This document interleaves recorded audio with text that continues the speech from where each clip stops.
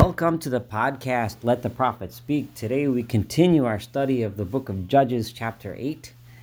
And we continue reading the story of Gideon. Gideon, in our last podcast in the beginning of chapter 8, was leading his band of soldiers across the Jordan River to chase down the remnants of the Kedemites, being led by the kings of the people of Kedem named Zevach and Salmunna, who were the leaders of the Kedem people.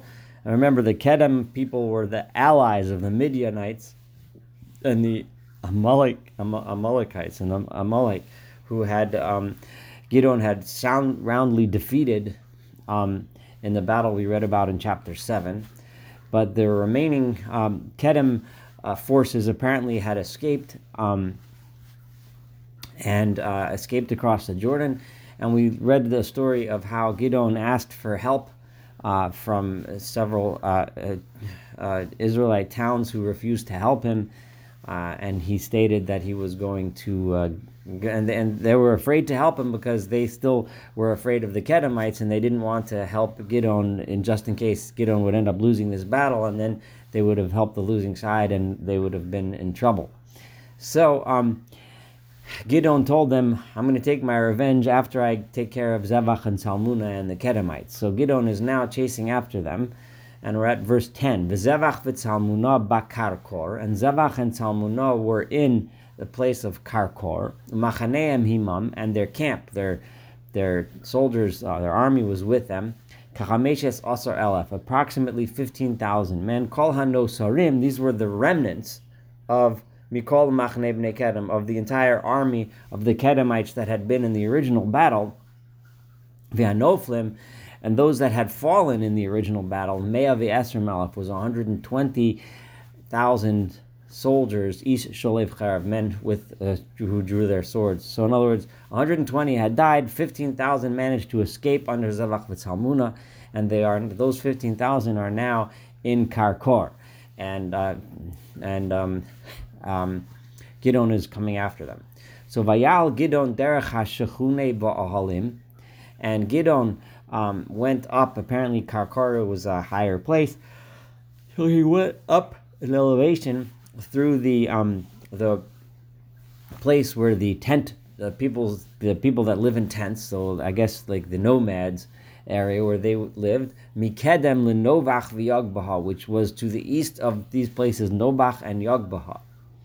Vayachet hamachne v'hamachno haya betach, and he struck down the camp, and the camp was betach means that they felt secure. In other words, they weren't watching carefully, they weren't watching closely, and he managed to surprise them there and knocked out the army of Zevach and Salmunna. So Vayanusu Zevach and Salmunna, the two leaders tried to run away to escape. Vayirdof achareim, he chased them down. Vayilkod et shnei malchei Midian, and eventually Gideon's soldiers caught up to them, and they captured the two kings at Zevach v'at Salmunna v'kol hamachne hechrid.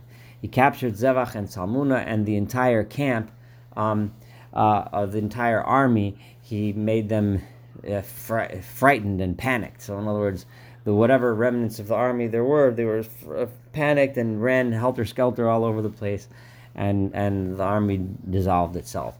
Vayashav Gideon ben Yoash min ha-milchama. So now the war is over. The enemies are now defeated. The last remnants of the enemy are defeated. So Gideon, the son of Yoash, now returns on his way back home from the battles, milamale hecharas, from the ascent of Chores, the place. That's where he was coming back from after he finally captured those two remaining leaders. So now, while he's on his way back, he's passing through those towns that he had passed through on his way to the battlefield when he asked them for help and they refused to help him. So at this point, Gideon still has these two leaders alive. He's not executing them, and many of the commentaries feel because at this point he had no reason to kill them because their armies were scattered and they weren't a threat anymore. So he wasn't killing them, he just was holding them captive. That's going to change soon, but we'll get there. So Vayilkad Na'ar Mayanshe Sukkos Vayishalehu. So as he's passing the town of Sukkos, they caught a boy who was from the Sukkos, from that town, and Sukkos was the town which refused to help Gidon. And they found a young boy, and they brought him into the camp, Vayishaleo, and they asked him the following question. They asked him questions about Sukkos and about the people. Vayichtov elav, and he wrote for him, for Gidon, at Sarei Sukkos v'etzekena, a list of all of the leaders of the town of Sukkos, who the elders are. Shivim v'shiva ish. There were 77 men who were the leadership of the town of Sukkos, who were responsible for not helping Gidon when he needed help. Vayavo al anshe Sukkos, he came to the people of Sukkos. Vayomer, and he said, remember the people of Sukkos had said, when you capture Zevach and Salmuna, that's when we'll help you. Right now, you didn't save us yet. Zevach and Salmuna are still out there. But so now he's holding them. He says, look, here they are. Asher cheraftem osi leimar. Remember, you were making fun of me. You were belittling me, saying, Hachaf Zevach v'Salmuna ata b'yadecha. Is Zevach and Salmuna being held already in your hands? Right? Kiniten la'anoshecha yefim lachem, that we should give you your hungry soldiers bread. Are you capture them? You didn't capture them yet. Let's see. You capture them. Well, here they are. Vayikach et ziknei ha'ir, and he took the ziknei ha'ir, the elders, v'yat kotzei hamidbar v'yat habarkonim, and the thorns and the sharp branches that were growing in the wild areas near the town, and because he had threatened he would strike their bodies with them. Vayoda bohem eit anshe Sukkos, and he literally this means, and through those thorns he let them know their place, or let them know that they had made a very big mistake. And so apparently he whipped them with them or something along those lines, so that to teach them a lesson. So this was their punishment for not supporting Gidon in the time of need. V'et Migdal Penuel Natatz, and then the other town that refused him was the town of Penuel. Remember, and they had this tower, and the people of Penuel, he said, when I come back, I'm going to smash the tower down. So he smashed the tower down as he promised.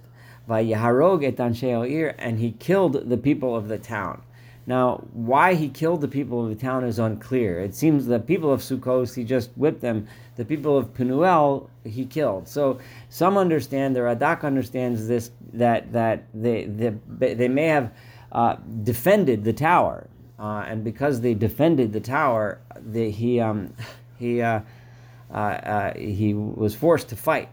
They refused to back down. So that's one way of understanding it. Other ways of understanding it is that maybe he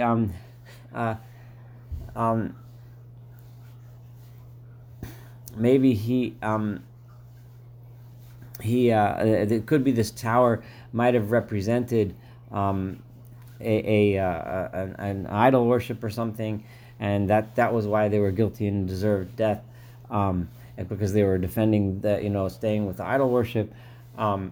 But this is but bottom line is the people of Penuel he killed, and I'm going to go with the understanding that he killed them because it had some relationship to this tower. They were defending the tower, and this tower had some significance, and I would assume that the significance was an idolatrous significance, and that was the reason for the death. Vayomer et el zevach v'al Salmuna, and and then he said, so now he's standing there, and Zevach and Salmuna are there. He says to Zevach and Salmuna, these two captive former kings, Eifo ha'anoshim asher haragtem b'Tavor. So where are those people that you killed in Tavor? Now, exactly, we're not told of this story, but it seems that Zevach and Salmuna, while they were escaping with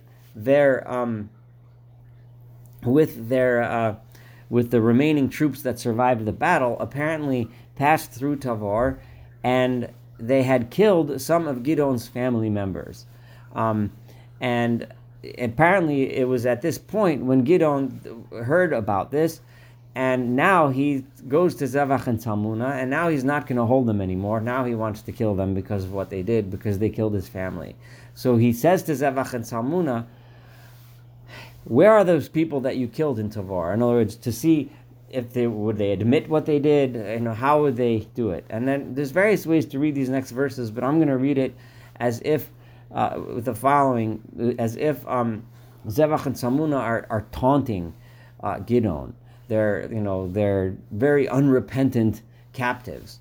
There's others that read this a little differently, but I think this fits all the verses that we're about to read the best and is closest to the meaning of the text. Vayomru, so they answered him, Kamocha kamohem, just like you is just like them.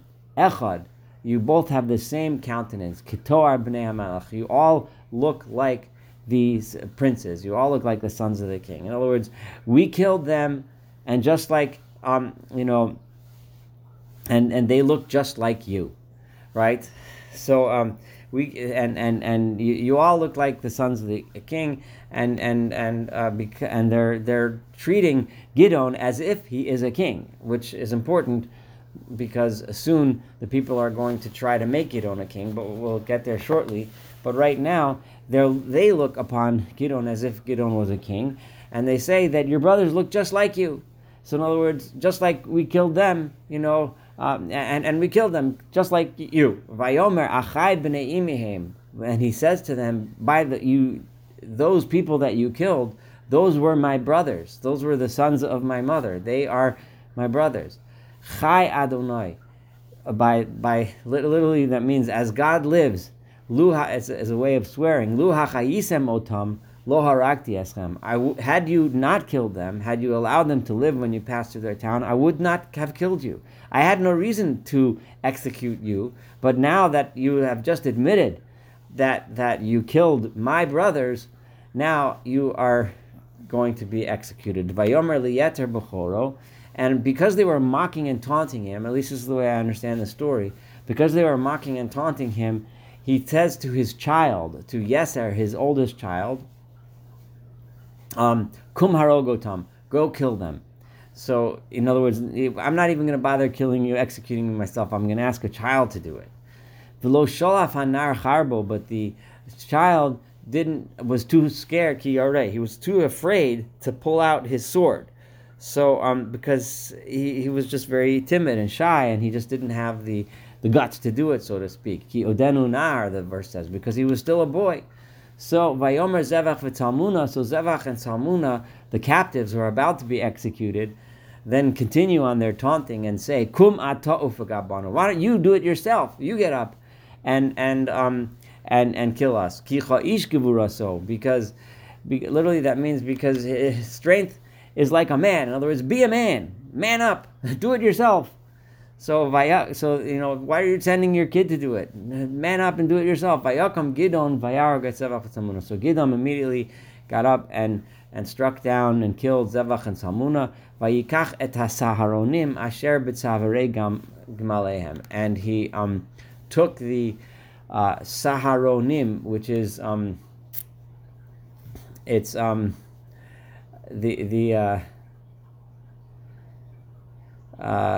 it's like a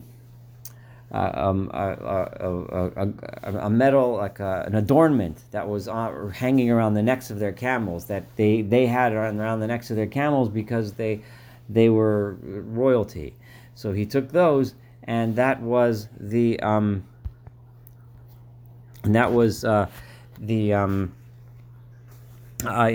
he took them as booty from the war, and that was a symbol of their leadership. So by taking that, he was showing that he was, that their leadership was over and they were gone. So we'll stop here. This is the end of 8b. We'll continue chapter 8 with 8c in the next podcast, and then complete the story of Gidon.